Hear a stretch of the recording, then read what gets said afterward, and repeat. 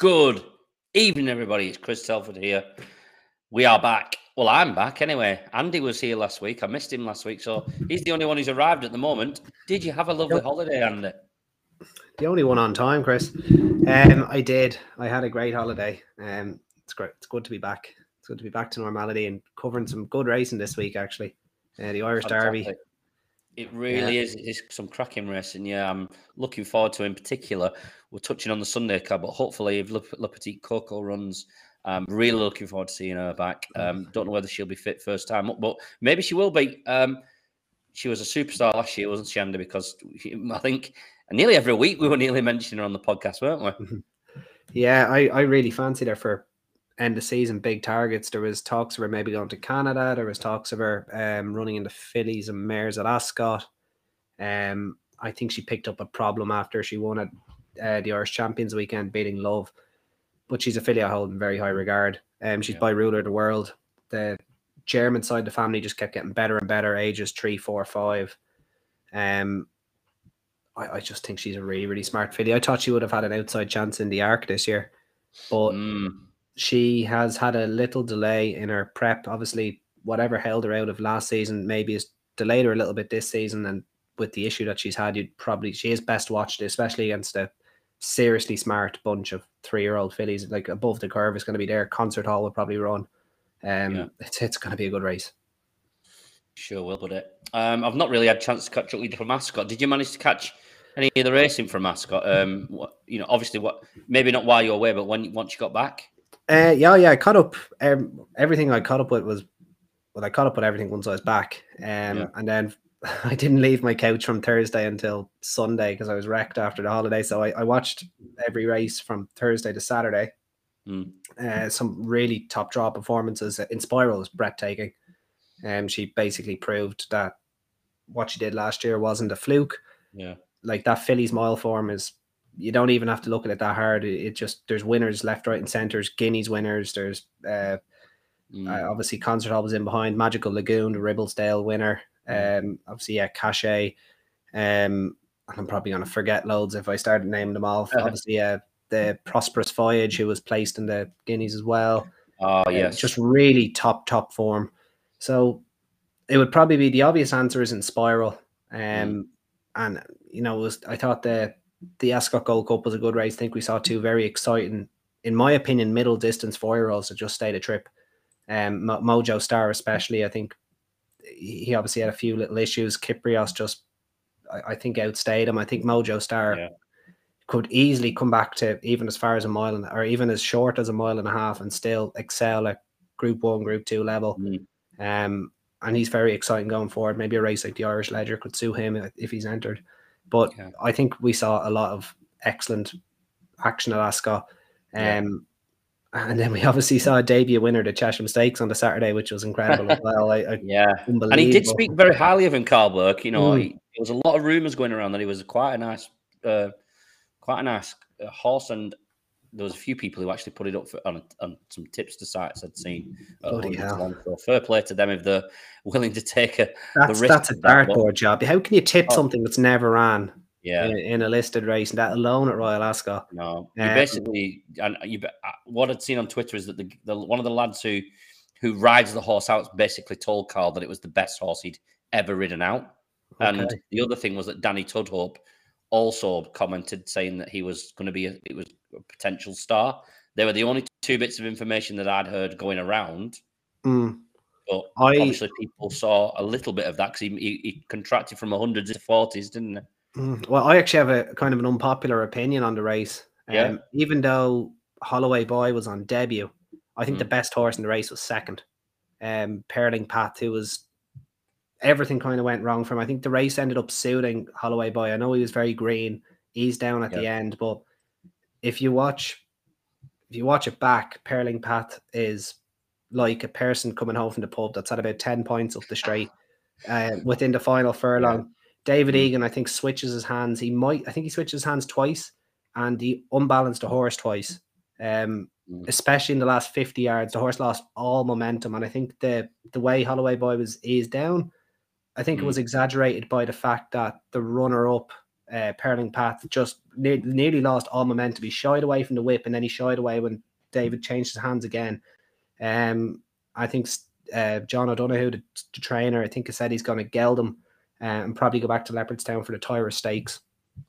But he absolutely demolished him. He didn't have the race run to suit. He was left. He was actually coach in the parade ring as well, so he's left swinging his dick basically 2 furlongs out with nothing to bring him into the race, and he just had his pocket picked. And even though he had 2 career starts and the winner was on debut, if they had a rematch, I'd back the runner up, and I wouldn't have any second doubts about it. I think he was the best horse in the race personally, but we'll see how it plays out. Was a decent run. I was particularly taken by Candleford in that Duke of Edinburgh race. I think you put immediately like a kangaroo emoji or something like that. Straight. He's sold. He's sold. Yeah, he's sold. Right? There's no way. William Haggis did say, I think he was talking to Nick Luck. They are going to go. They're going to go for the Ebor, obviously. No choice, obviously, over the Ebor. But although he did say the horse might be better going right-handed. So yeah, I haven't watched the horse enough to agree or disagree with that particular statement. But William Haggis is saying it would leave you, wondering, I suppose. Yeah, especially when he loves the winner in Yorkshire, doesn't he? Yeah, very much so. Here he is. He's here. He's had connection issues, but he's made it. Nice purple t-shirt. And we can't hear you. Muted. Oh, he's muted himself. Have you muted? Oh, no. We'll just wait. He's still not connected. We'll just wait. He'll be there in a minute. He'll sort we have to get Lauren over to set him up, will we? Yeah. I reckon he'll be ready in a moment by the time we start the first race anyway. Hang on. Deck, he's going to say something. No. Nope, he's not. We can't say anything. Nope, he's trying. Oh, look. There's George. There's the big man. Sort him out, George. He's struggling. No, it's not working, Deck. No, sorry, Deck. Not to worry. We're going to look majority tonight at the Curragh. We've got 5 races from the Curragh. Well, wait. Sorry, Chris. Go ahead. Sorry. And then we're also going to have a look at the Pitman's Derby, which is the Northumberland Plate as well. It's massive. Go. Deck's come back. Can I hear him now? Nope, can't hear him. No, don't know what is going on. Why is everyone saying it's? I'm actually kind of honoured my connection isn't messed around with. It's usually you, isn't it? Well, it was used to be at the start of the podcast. It was. While we're waiting for Deck, can I talk a little bit about the Curragh Cup? Of course you can, buddy. Yeah, if anybody follows me on Twitter, I have my little thread at the top of the screen, talking about a certain horse in this race, Gear Up, for Joseph O'Brien. Hey, I just decided to pivot from. I know we were talking about the Ebor there with the Duke of Edinburgh winner. Gear Up is my fancy for the Ebor if he gets there. And I don't see why you wouldn't campaign a horse of his profile at a race like that. But you never know. I think the same owners had the likes of what's a State of Rest last year go to Australia, so he could have a Oh, here we go. Very good. Andy's just talking about the Curragh Cup. Go first, how are you, Deck? Any crack? Oh, good. You record? Fucking dying here. Doesn't even know how to turn on a laptop these days. Oh, stop. I'm in a bad way today. It was up on the screen last night, so. Very good. Yeah. Very good. What a guy. Wet mental. Too much primal screaming, that's what it is. I'll be there next week for Stereophonics, actually, Fairview Park. In Fairview, it's really good. Are they in the tent, are they? I actually don't know. Yeah, I'd imagine I just bought tickets last night when I saw them there, so. Yeah, they were there. It was a good gig last night, but a bit heavy for a Wednesday night. Yeah, I couldn't think of a Wednesday night now. Oh yeah, Andy. Curragh Cup, yeah. Yeah, back to good old Gear Up. He's 11-2 for the Curragh Cup Friday. I have my fingers crossed he doesn't win the race, but he's so unexposed at the trip, and he's only £5, I believe. £4 below the best of these, and the highest rated in the field is Wordsworth, who ran in that slobber knocker of a Queen Alexandra just last week, and he's 15-8, and anyone taking 15-8 about him just needs to retire from gambling. That is probably the worst bet I've ever seen in my life, especially after that grueling race that he had to go through last time out, which was only 6 days ago. By the time he lines up at the Curragh, I don't know how you could back him at 15 days. Surely he'll drift. But gear up, he's going to have his tongue tie. He got a confidence booster at Gowran last time out, won nicely. He did what he was entitled to do on ratings, was nothing special. But I'm just really excited to see this horse at 1.6 miles. At this level, obviously Group 2 level, not a strong Group 2 by any means. And Trushan should be in here, in my opinion, but they didn't bother giving him an entry. But I just think this would be a perfect race. Finish second or third, getting to York in one piece, and you're going to have a very unexposed horse who's basically spent all his time in group races. And the handicapper can't do a lot with him. So I think you're going to have a very unexposed stayer here. I'm really excited for him. Do I want to back him at 11-2 tomorrow? Probably not. Look, if he goes and wins, he goes and wins. But even if he wins, he's still going to be well south of 110 for the Ebor. Like I can't see, Master Reality 107. There's a good chance he could win this, and the handicapper still mightn't even touch him that much. But I think he could go from the front. They could hold him up. They could do what they like with him, really. I'm a big fan of the horse, and I think he's worst priced at the minute, 20-1. That's the general price for the Ebor. There's one firm going 33s, but I wouldn't be recommending that because anyone that can get 33s with Unibet probably deserves a prize. But 20s is the main price, and I think he has a great chance. I think he'll off a single figure price for the Ebor. Lovely, jubbly. Yeah, you started that thread, didn't you? And we're all following. Started a while ago. Hopefully everybody's following it anyway, yeah. Jamie's put there at the bottom. Jamie's going to be there tomorrow with a runner. No, best luck, Jamie. Yeah, that sounds good. That's the Sheila Lavery horse, is it? I think I follow Jamie on Twitter. Yeah, I think he's a Sheila Lavery horse. Yeah, very good. Deck keeps having connection issues, but hopefully he's back again. All right, Deck. Yeah, can you hear me? There he is. We can hear him. Yeah. Right, let's kick off this week's proceedings, boys. We are going to start with the Railway Stakes. You'll be pleased to know this week, boys, I've done a little ticker on all the prices tonight. I've had a bit of time to mind, so there we go. Well, you work half days, Chris. Oh, yeah, you've only part-time job. Shut up. Shut your mouth. Oh, just excuses for Stephen. He's had a bit of an emergency that he needs to deal with, so maybe Stephen will catch us later. But let's look at this Railway Stakes because we've got one at the top of the market who's fresh from Ascot, two who are fresh from Ascot, actually. Well, they might be fresh. Anyway, Blackbeard is 15-8 with Crispy Cat, who was so unlucky. 11-4. Sartash is in there for the Aga Khan at 3-1 for Johnny Murtagh and Ben Cohen. Age of King represents the other string for Aidan O'Brien and Wayne Lorden, who rode them to sleep in a race I was watching the other night. I think that might have been at Nace. That was Nace. Irish Oaks Trial, yeah. Yeah, he did rode them to sleep. Really good. And then Apache Outlaw is 16-1 with Boletti at 66s. We'll start with you then, Andy, on this one. You're going away from the ones that have been to Ascot, aren't you? You quite like the Murtagh horse here, the Aga Khan horse, Sartash. Yeah, I'll keep this short and sweet, really. I'd imagine Deck will be along the same lines as me. I can't see him backing Blackbeard or Crispy Cat. Yeah, I think Deck's connection is just gone again. Andy. Oh, really? You can see how he's frozen there. What is wrong with him? He needs to go back inside. No, I think... Look, Blackbeard really impressed me. I believe it was the race that was used to be 5 furlongs, but is now 6 furlongs at the Curragh, Marble Hill. He was very impressive in that. Won very easily, beaten Tough Talk, a well-regarded Moyclair horse at Jerry Lyons'. And to be honest, he didn't run that badly in the Coventry. Finished 4th. I don't think he had many excuses really, but like it was a fine run. That run sets the standard. It's just taking in Royal Ascot and then not even 2 weeks later taking in the Railway Stakes. It's been a recipe for disaster for a lot of horses, even from Aidan O'Brien's yard. Some horses have done it, have came back from even worse runs than what Blackbeard would have had, and I'm not saying Blackbeard ran badly, and have won the Railway Stakes, but I've seen Aidan's horses get beat at short prices in this particular race more than once. Age of Kings, he just seems well held by Blackbeard on the Coventry running, so it'd be hard to kind of make a case for him. Apache Outlaw has finally got off the mark last time out at Fairyhouse, but that form is well below what has been shown by Age of Kings, Blackbeard, Sartash, and Crispy Cat. Borletti Planchart was a lovely filly, actually. I think she won at listed level for these connections and in these colours. But what he's shown in 2 starts is nowhere near good enough to take this. Crispy Cat, like he was very unlucky in the Norfolk. Sylvester de Souza was nearly killed with Paul Hannigan coming across. And the fact that he had all his momentum checked and he ran on again suggests that he had a lot in the tank, and I think he would have got a lot closer to the winner than what people are giving him credit for. This is his 5th start already of the season. He was staying on really well in the Norfolk, so I can understand a step up to 6 furlongs right now.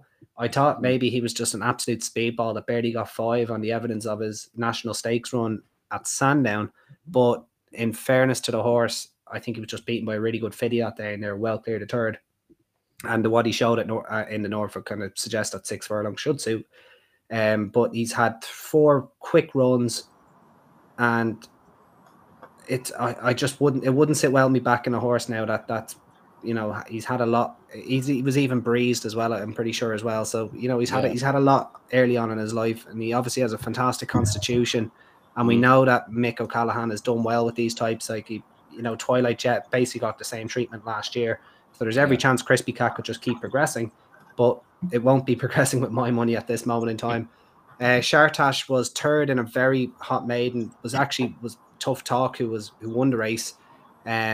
He wasn't overly fancy that day. He was actually quite a notable drifter in the betting, and then he managed to edge out Age of Kings on soft enough ground, Nace, and I think that's pretty strong form. I think he was the best horse in the race that day, even though they're very, very close. But Age of Kings just looked awkward, and he strikes me as a bit of an awkward being. Shartash, I know, who had experience that day, but he came forward and he's been trained for this race, and that's what's giving me the edge here.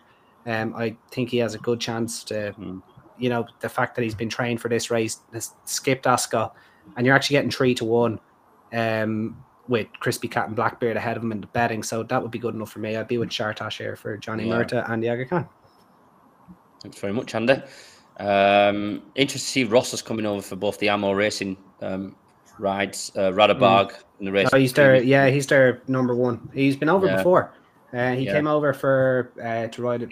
He was at Leopardstown actually a few weeks ago as well. He's over and back with Ammo Racing. He rode Go Birds Go to victory last year at the Curragh, didn't he? He did. He did indeed. Yeah, won't be coming over in this very race actually, Chris, Railway. Oh yes, it was. Yes. Yeah. Correct. Maybe you might ride him to sleep again this time. Maybe you can just see a nice little pace forming here. Maybe Age of Kings taking him along. Do you think, Andy? Maybe. Well, if he wants to reverse the form with Shartash and Blackbeard, they're going to have to try something different. I think the horse needs to be gelded. Personally, I think he's a bit of an attitude problem. Yeah. I don't think he's the most straightforward horse in the world. And I think if you want to reverse the form, maybe make the run with him. Yeah. Deck. Hopefully the connection issues have gone now. What do you fancy for the Railway Stakes? I'd imagine Andy's touched on horses coming here from Ascot. Yeah, I basically gave you a piece for you. Yeah. Look, I know he was far in the Coventry. It was quite a big run, but I am finding it hard to get Blackbeard beaten here. I can see Crispy Cat reversing the form with him over the extra furlong. I know there's very little in over 5, but I think Blackbeard's going to just stay much more stronger. The form is quite good. Crispy Cat would have won the Norfolk. He's only won. There you go. What is wrong with this, lads? That's the connection gone for Declan. I think he was going to say he's only won something. I don't know what we do. We either wait for him, which will probably be in a little bit. I've actually messaged him to say he maybe needs to go inside Declan, but you know what it is. I think that where Declan is going, he basically said that Blackbeard will not be beaten. You can't see him being beaten. You can always come back, but how about we'll pivot a little bit here, Chris, if you don't mind. Any 2-year-olds? Yeah, well, we'll stick in the 2-year-olds because that's the race we're on. But what's the best 2-year-old you've seen so far? If I was to put you on the spot, if you have one. I was impressed with the other Aidan O'Brien runner at Ascot. The Albany winner. Little Big Bear. I'm a big fan of him. Yeah. His attitude. It's just the attitude. I thought he was. It was the Windsor Castle that he took, wasn't it? It was. Yeah. There was Meditate as well. She won the Albany. Meditate. That was a good run. I'm big on Little Big Bear myself now. I'm a big fan of him. I liked him. Actually, thought he would have been my nap for Ascot. Well, he was like 7-2. I actually fancied him for the Coventry. You remember me talking? And then he rocked up. I think he ended up 6-5 for the Windsor Castle. Like, it was like, Jesus. I know he kind of, be unfair to say he scraped home because he was kind of racing on his own for the last half furlong, but Jesus, he definitely is a 6. Like his class got him through that. He needs further, in my opinion. I think I think he'd probably be Aidan's Phoenix Stakes horse now, in August, and he's a very, very smart colt for sure. Yeah. The other 2-year-old I'd mention is, I know he was beaten at Royal Ascot, but I thought he came from a bit of an unpromising position. The other Ammo Racing horse, Persian Force. I also thought in the Coventry. In the Coventry. I thought Royal Scotsman was a little unlucky as well, but I think they did too much too soon on Royal Scotsman. I think he'd be better with a bit of a hold up. Bradsell, I mean, take nothing away from Bradsell because he kind of scorched it, and that was a good run. And Blackbeard was, I thought it was a little bit lackluster myself from Blackbeard. I already didn't think that he was, one of the best 2-year-olds myself. I thought that Persian Force and I don't think you were on the Ascot thingy, but I actually put up that Persian Force would beat Royal Scotsman, but it obviously Bradsell got in the way. But yeah, I thought they both looked too nice 2-year-olds, and that's but the one that I think stands as head and shoulders above the rest at the minute is Little Big Bear. That would be the best 2-year-old at the moment for me. I think what we'll do is while we're waiting for Declan, we may as well move on to the next race, buddy, because we could be here all night. Yeah, we could be here all night. Yeah, we'll have a look. I don't really have a selection in that race. I do think that Crispy Cat could overturn places. He's already, he was already beaten by the favourite in Blackbeard earlier on in the season, but I thought, there was he had to make his own run in there really, and I think he might be better for coming off a pace. I can see him overtaking Blackbeard in the later stages. So he did have his pocket picked for sure. Over the 5. Yeah. I'll take but Crispy Cat in that one myself to overturn. Prices is a better price anyway. 11-4. I'd rather take that 15-8. Right, let's have a look at the next one, which is the Irish Derby. It's the biggest race of the weekend, isn't it? And I mean, there's only one place to start really here at Indy, isn't there? There's Tuesday. I mean, where are the 3-year-old colts? Back at home. They're not good enough. Look, it's pretty damning on Aidan's lot that they're depending on a filly who's going to be having her 6th start of her career, and it's her 4th classic, and it's her 5th start of the season. Like, how tough must this filly be is what I want to know. Like, absolutely, she must have some constitution. And she, like, I saw her in the 1,000 guineas, Irish 1,000 guineas, went to the Curragh. Myself and Tommy sat at the parade ring, had a look at them. She doesn't fill the eye by any means. She's not a big filly. She doesn't look strong.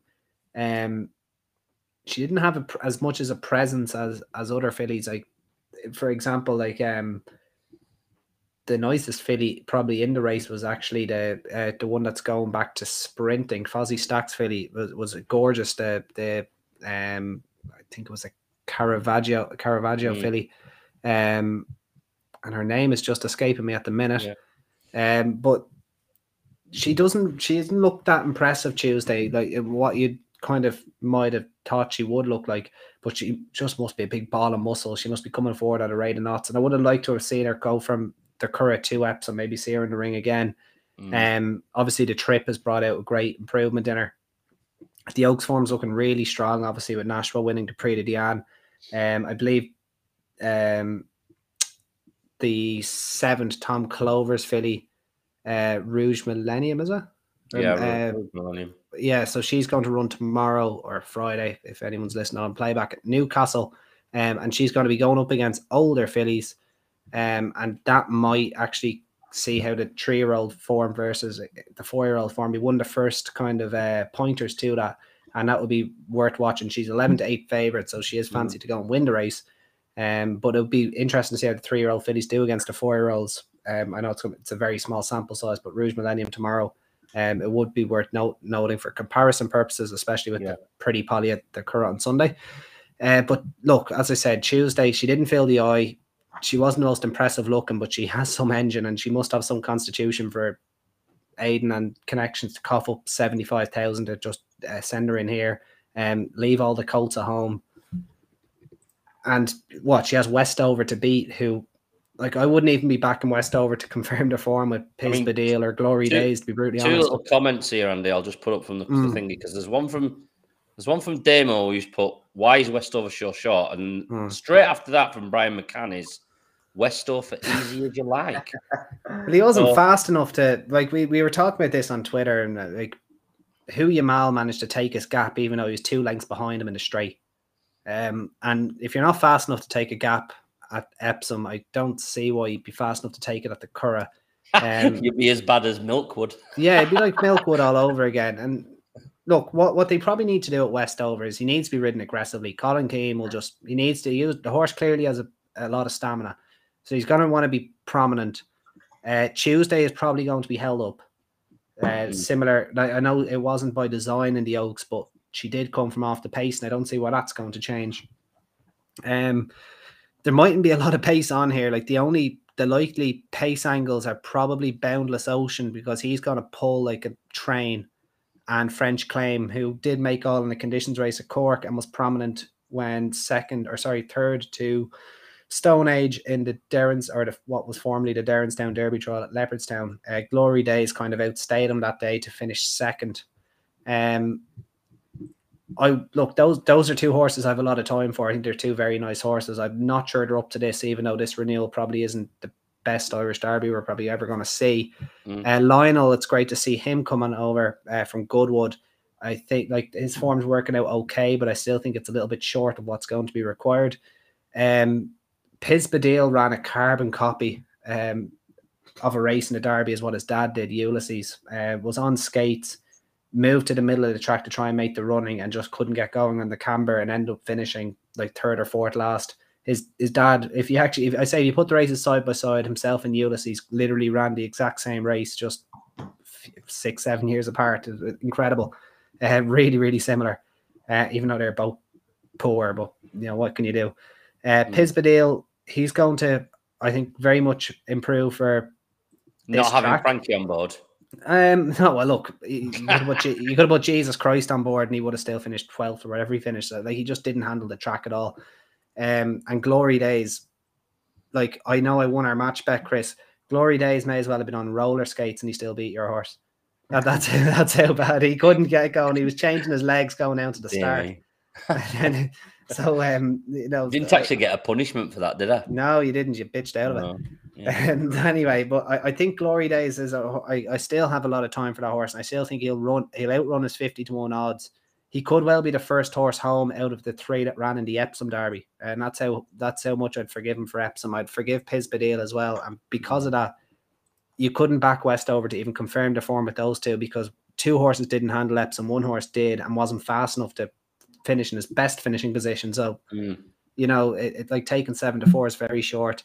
I've nearly gone through the whole field. Boundless Ocean's not really a worthy outsider. As a horse, again, I had a lot of time for, but he pulled way too hard in a listed race over this trip, and I don't see what's going to change, especially with maybe not really much of a pace on.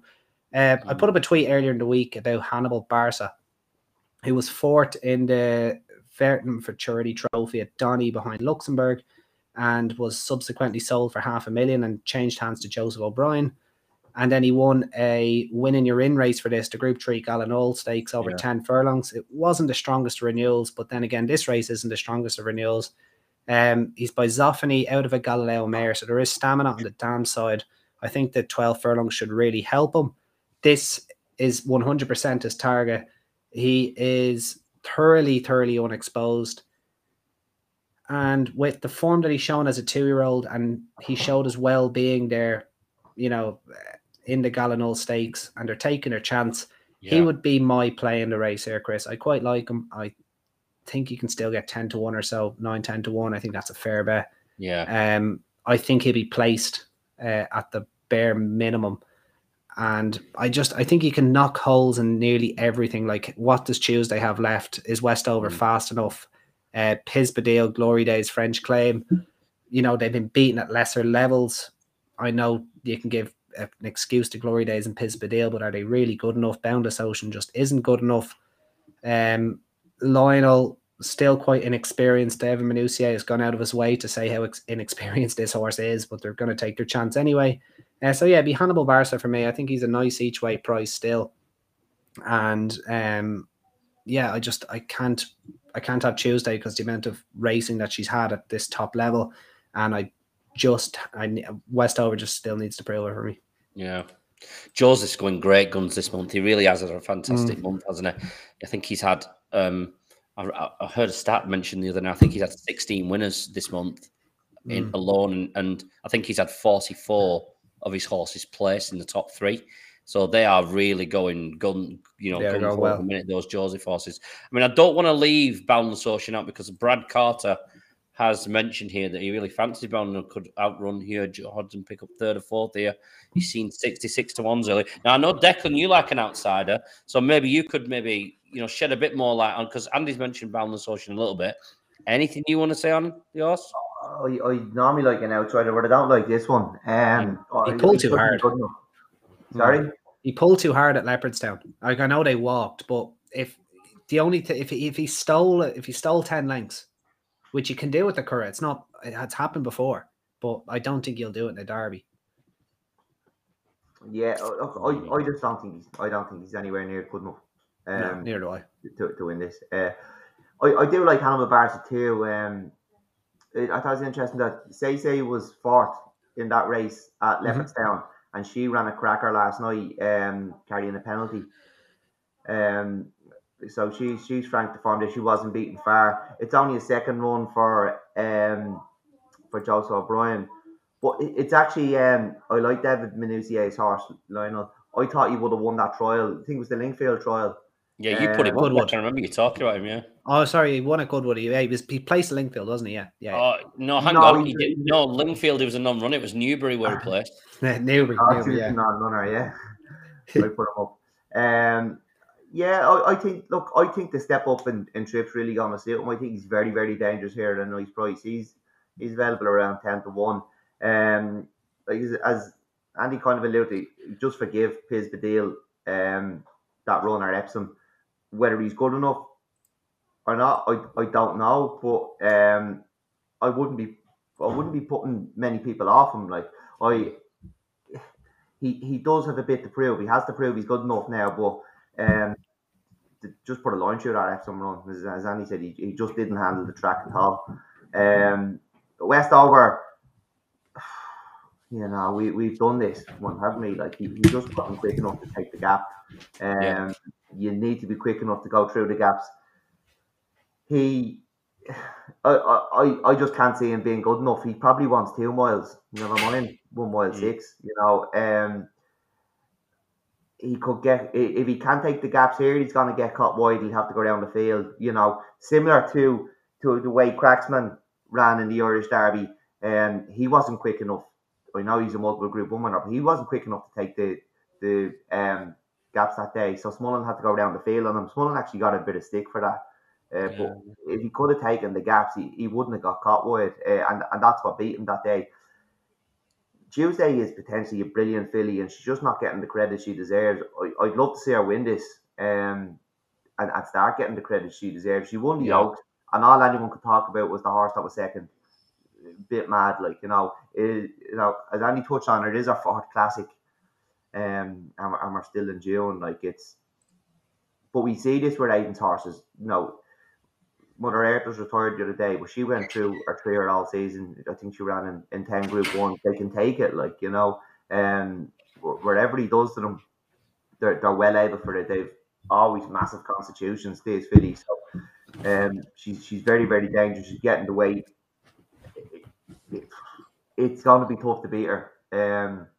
It's definitely going to be tough to beat her, but I'll take the bit of value about Lionel. I think he's a nice price, and I just think this step up in trip. I know Minucier is playing him down a little bit, and maybe touching on him being inexperienced, but he is taking a chance in the Derby, so he's running them for something, and I think that the step up in trip's going to bring out a lot of improvement in him. So that's who I'd be siding with, Lionel. Cheers, Deck. I don't think it's Lionel Richie for Declan. Hopefully he's dancing on the ceiling. on Saturday night. I think once you don't have a wide draw, though, like if you're going to run in a big race to try and get experience, there's probably, I'd nearly go as far as say, there's probably no better track in the world to do it than the Curragh. Like it's a very fair track. Once you're not out in the car park, and there's only 8 runners here. Like it doesn't get talked about enough that if you have a wide, if you're at 1.5 miles or further at the Curragh, if you have a wide draw, just fucking go home. Go home. Like if you ask any jockey, especially any flat jockey, if you're drawn wide at the Curragh, you just pack your bags. You're not going to win. You don't know. It's almost deceiving how much ground you lose when you're out wide at the Curragh. But in this case, it's irrelevant, obviously, because you have only 8 runners. But stall 4, very fair track. He's going to be going as fast as he's ever gone in his life, obviously, Lionel. But I think it's going to be a really, really good education for him. It's really going to stand to him. I think it's a really good move coming here. But it'd be Hannibal Barca for me. I think he's still a lot to offer. I wouldn't go as far as say he's well bought 500,000, but if he wins this, he's very well bought 500,000. So we'll see what happens. Thanks very much, boys. Off the top of your head, what was the last filly to win the Derby? It was 24 years ago, and it was I can't remember her name. I'll leave you to have a Google. I think Aidan O'Brien. I think it was Aidan O'Brien. I think. Yeah. Or maybe it was. I don't know. But the last one to run in it was New York Girl in 2020, and before that it was Qualify in 2016. But I can't remember the last. I'd say last filly to win the Irish Derby. I should know it, but yeah. Well, you're not old enough, Andy. You're only 18, aren't you? Yeah. Balanchine. Frankie Dettori. Frankie. Bloody hell, he's been around that long. Yeah, we know he was. Only joking. Right, let's have a look at the international stakes. Hang on. Before we go on to the international stakes, let's just touch on some of these comments here. Let's go back to Brian's comment here. Brian, weak as water.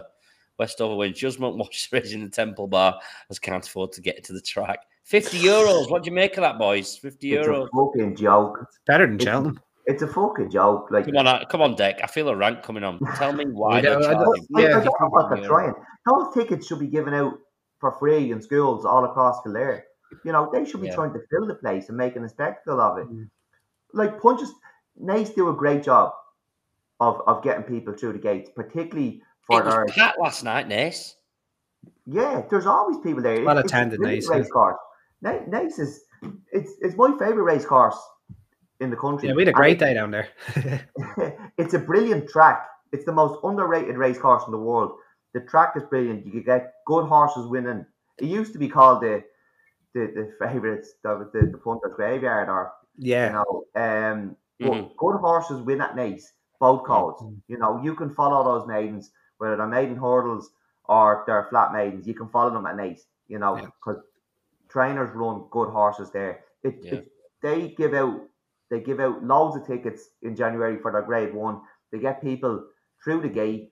You know, it's €20 or something if you're not lucky enough to get one of those free tickets. And you know, I'm so happy to pay to even turn down a free ticket. Support race courses when it's only €20 and they're not taking the piss out of you. But €50, you don't want people there. I don't know why. Like, it's owned by fucking Diaga Khan, JP McManus, and Kilmore. Like, they're not broke. I mean, yeah. And you've got the whistling to contend with. The whistling's gone now. Oh, and you know what? It's a fucking shy place to watch racing. It's soulless. It's soulless. You see nothing. It's windy. The parade ring and the betting ring are right in on top of each other as well. It's just it's a calamity. It was a fucking calamity for what, 83 million or whatever they paid. It was just like it's like, here's 83 million. Go fuck this space up, and they did a fucking great job. The wind is so strong that they had to tighten the hinges on the doors so much that people can't open it. They have to hire a doorman to open the doors for people. Like, they do absolute bags of it. Like, this is their flagship thing. Like, it's the Derby, like, and they're just fill the place. Give out free tickets across the schools, family tickets. You know, 2 adults, 2 kids. Get people there. Yeah, you'd make it back in droves. Like Punchestown, there's tickets given out to all the schools. You know, they have. I know. Look, that's a festival, but this I suppose it's a small festival, isn't it? He used the Thyestes. The Got 3 Thyestes. days of racing They this basically weekend, closed haven't Kilkenny for that day. And everyone goes Yeah, racing. nobody wants to go to the court. Not like I'm at music festival the weekend, but I won't miss nothing there. I rarely go to court, and I'd go racing. I haven't been much this summer, but like during the winter, I'd be going weekly. Mm. And I get to the track as much as possible, but nothing makes me want to go to the court. Like, you know, I've only been a handful of times. I haven't been to the Derby since 2012, and I've never been to the Derby. I literally just went to see Camelot that day, but they've done it up. They charge €50 is a joke. This is like, I know it's expensive in Britain, but but Jesus Christ. Yeah, we're not even getting a tribute act after racing, I don't think. I know. You've not got Nile Rodgers and Sheep playing after racing. I went with Tommy to the 1000 Guineas and the Tats Gold Cup, and it was soulless. It was like probably being at fucking Wolverhampton. There was no one there. It was just like they just want corporate boxes.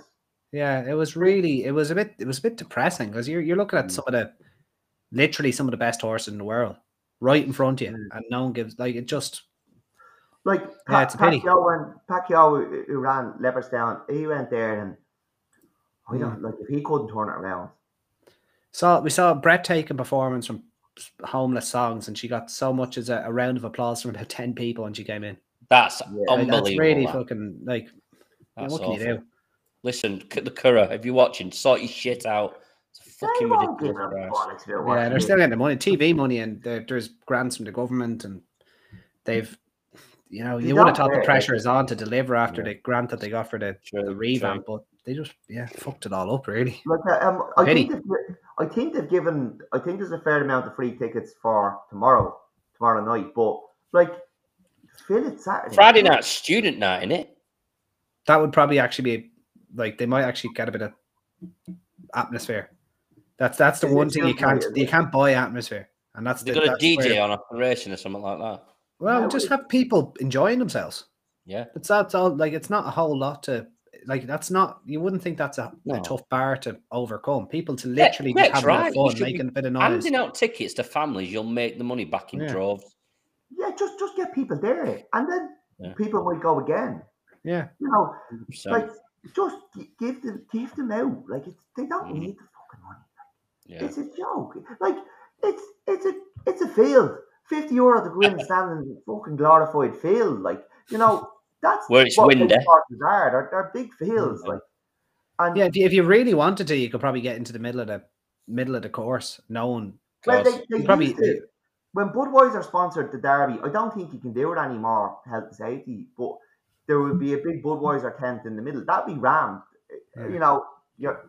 Are you really at the races if you're in there? But it was meant to be great crack, and it definitely, created an atmosphere. Yeah. But there'll be no atmosphere there the weekend. If you really wanted to, you could go for a walk in the Curragh and get lost and end up in the middle of the track, and save yourself £50. Wouldn't be that hard to do. I'm sure the amount of space. There'll be more people at the Derby start watching from the cars than there will be in there. Yeah, and that'll probably be more crack. Yeah, if they stuck a big telly down there and and a pop-up bar. Let's move on, boys, before we get carried away with the stupid prices of these Derby prices for racing in general. Really, let's have a look at the next one, which is the International Stakes. Let's get me a little ticker going across the bottom that we've put up there. Oh, yeah, I've done it there. I like that little ticker. Yeah, I love that. Yeah, Max Sweeney, top of the betting here. Doesn't he want it soft? I don't know what this fella wants. He probably does want it soft, but what's his trick? How can you have this lad favourite with them duck eggs next to his name? He actually ran a good race in the Derby last year, but he's done nothing since. What did he win, the Irish Guineas before that? Yeah, he was third in the Champion Stakes, wasn't he? Behind Sealoy. Or was he? Yeah. You know what we say about the form of that meeting, if you're scraping the barrel if you're going to that meeting for form.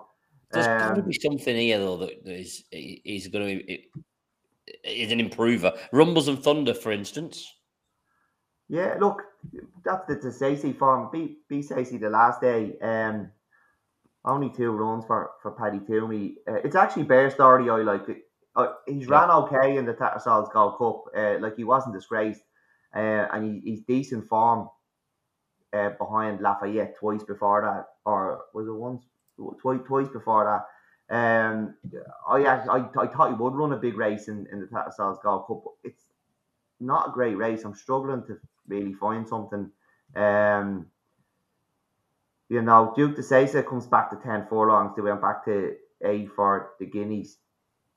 I'm not sure if he's just been found out this year. But I don't like him. Visualization, he's found to find with Bear Story.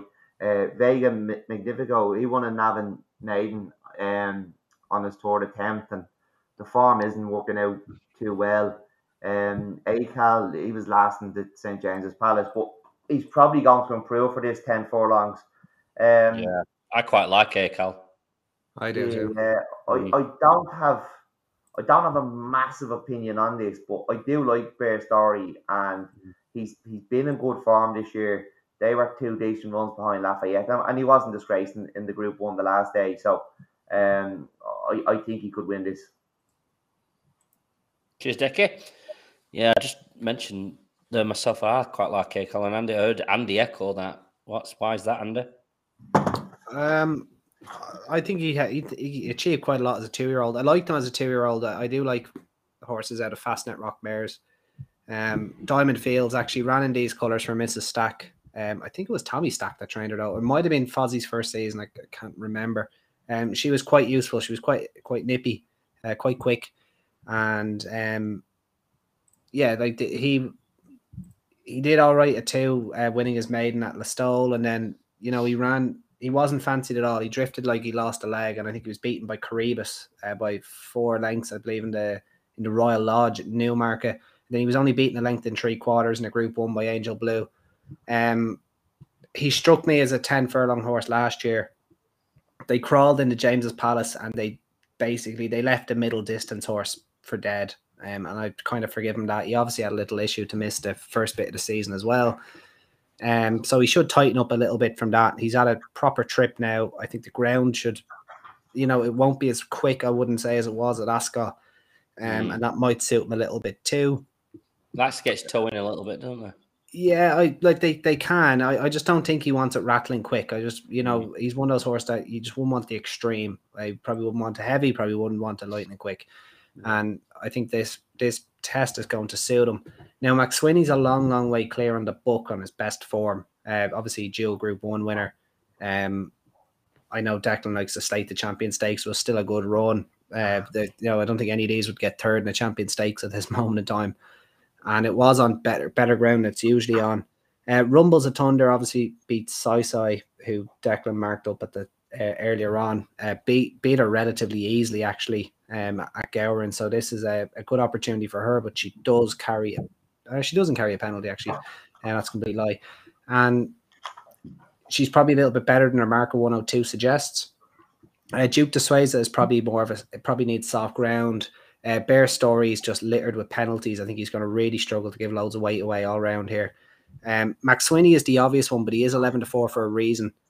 I think Rumbles of Thunder and Icall are 2 horses that you could definitely take him on with, but I think Rumbles of Thunder at 7-2 is a little bit skimpy. I know her form is kind of highlights it's a progressive profile, but at the prices I would rather Icall.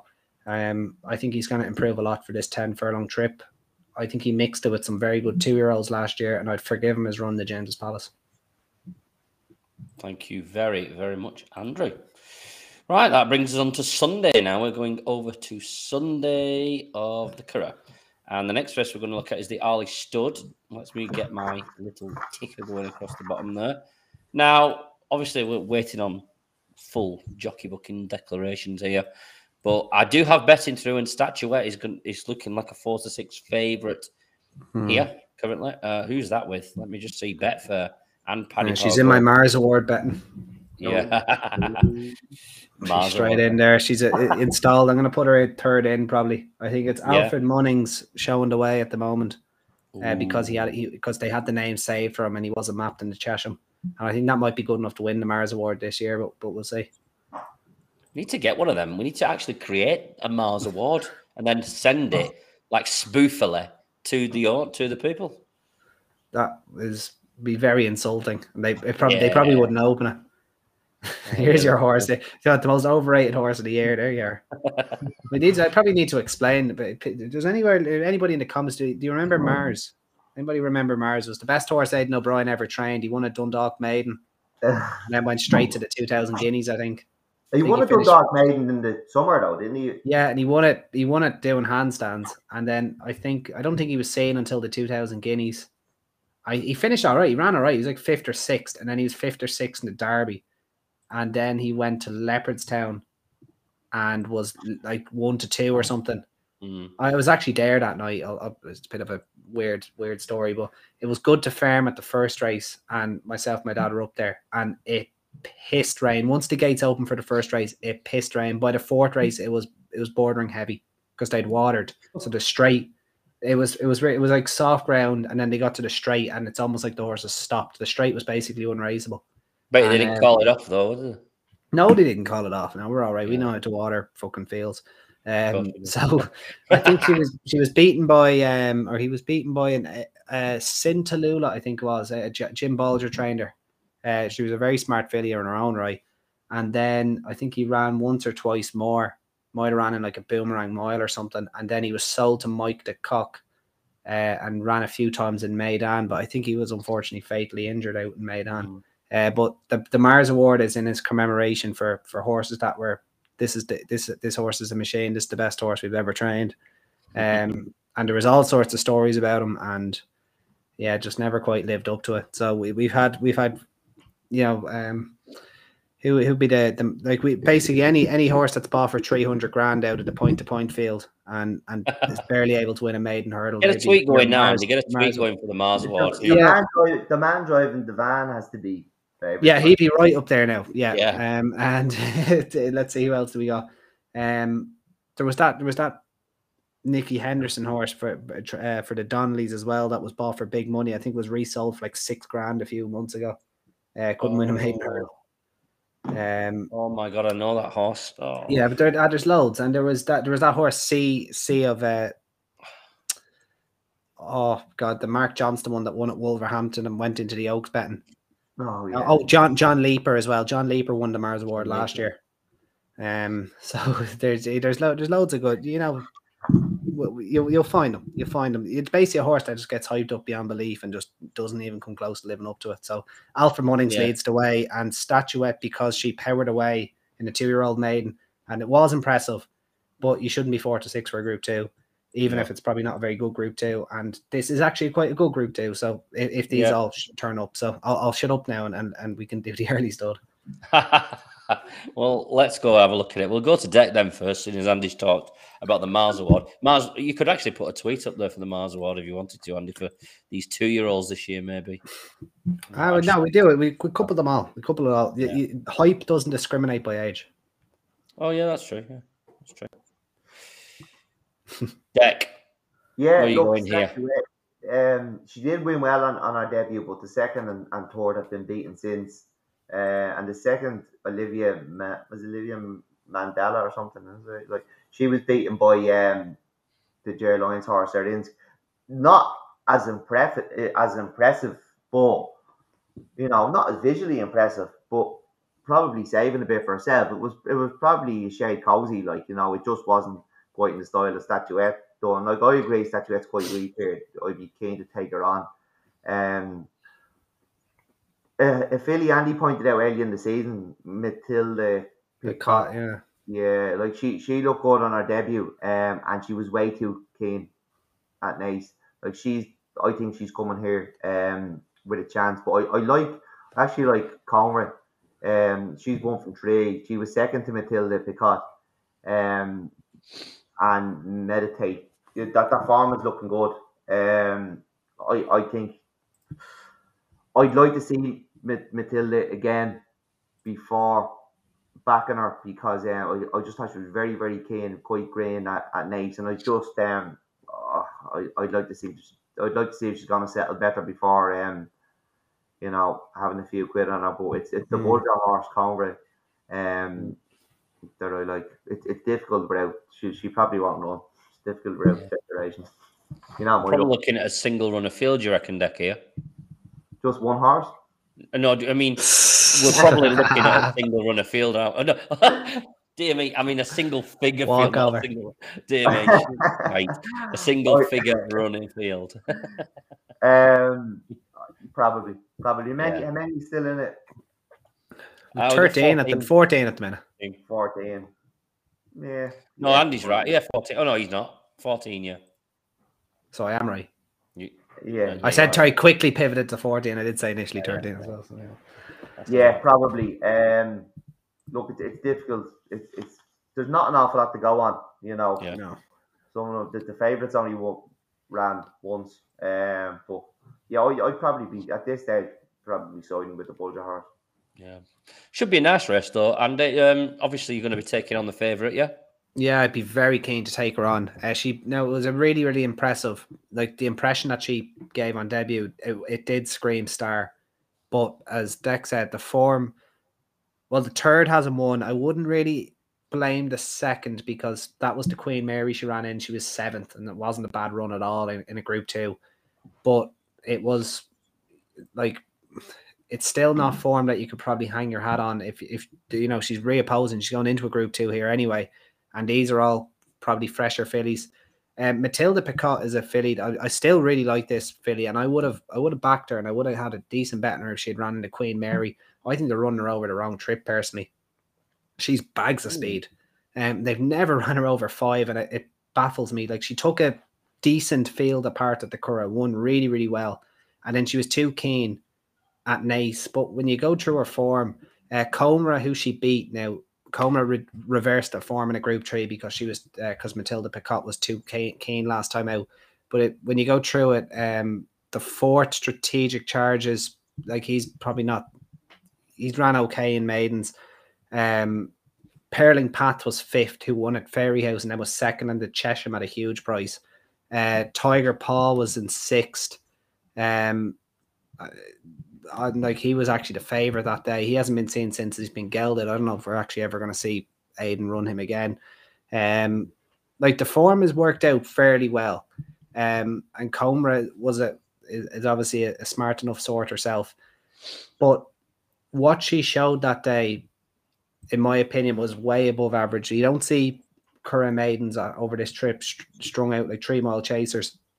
Now, she tried to do that next time out, and she was way too keen. She just ran off with Declan McDonough. Meditate won the race, she subsequently won the Albany. Yeah, it's good form, isn't it? That? It's really strong form. She was 2nd until the last 50 yards, and she dropped 2 places close home. And maybe it's just a lack of races for over 5 furlongs at this particular level. Which is kind of strange the way everybody's breeding for speed, but it's almost like 6 furlongs is the minimum trip sometimes.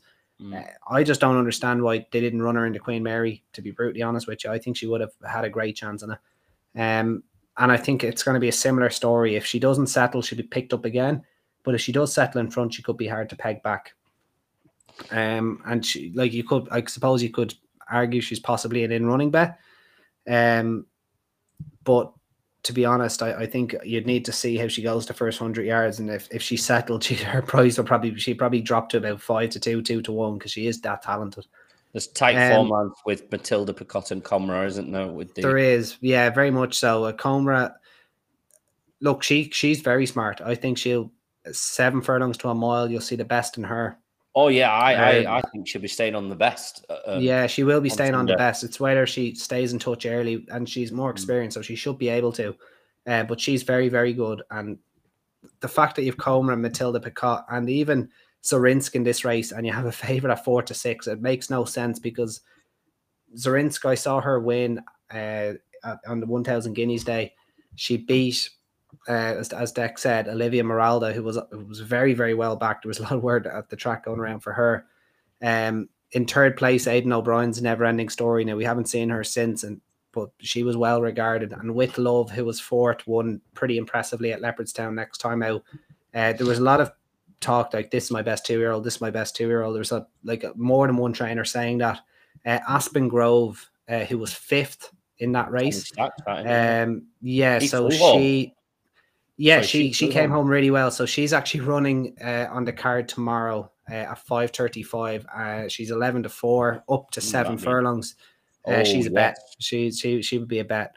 Oh, bloody hell, Jamie Spencer's on board though. Yeah, don't bother me. Jamie Spencer's brilliant. But no, Zarinsk for me, Zarinsk is going to be my pick because that was a hot 2-year-old maiden.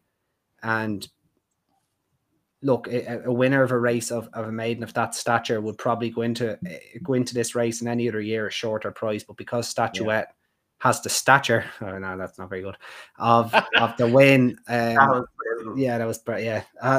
She's priced up on her visual impression, and I can't buy it. I think this field, if these all show up, is a little bit too deep for a horse to be any horse to be 4 to 6. So it'll be Zarinsk for me. I think she won a very good maiden. She was held away from Ascot for this race. I'd be actually quite confidently with her. I think she'd give Statuette a big scare here. Thanks very much, boys. So it's Zarinsk for Andy, and yours, Declan, was Camera? Camera. Excellent. Thanks very much, boys. Last race we're going to cover at the Curragh is the Pretty Polly. And this season... there's actually a decent discussion going on there in the comments, and it's just discussing Irish Champions Weekend, but I think that the Ledger should be run at Leopardstown. It would be a much better... it'd be a one lap. The stalls would be banging... It'd be on the finish line. It'd be banging in front of the stands. I've never been... I go to Champions Stakes Day every year, but I've never been to the Curragh on Irish Champions Weekend. I went once. It's nothing gets me back in. It is. And they're charging €50 now. It's a fucking joke. But I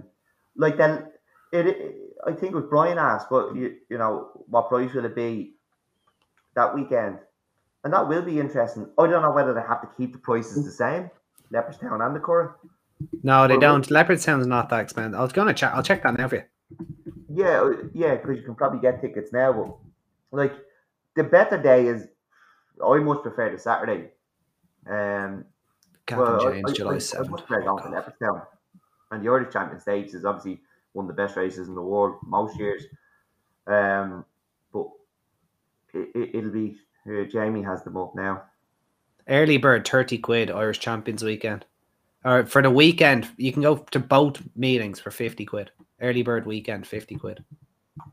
So you can literally go to 2 much better cards for 50 quid.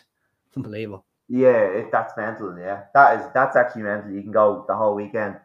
But that's well worth it. That's actually a good deal. For the racing, you get 16 fantastic races. Yeah, many Group 1s is there.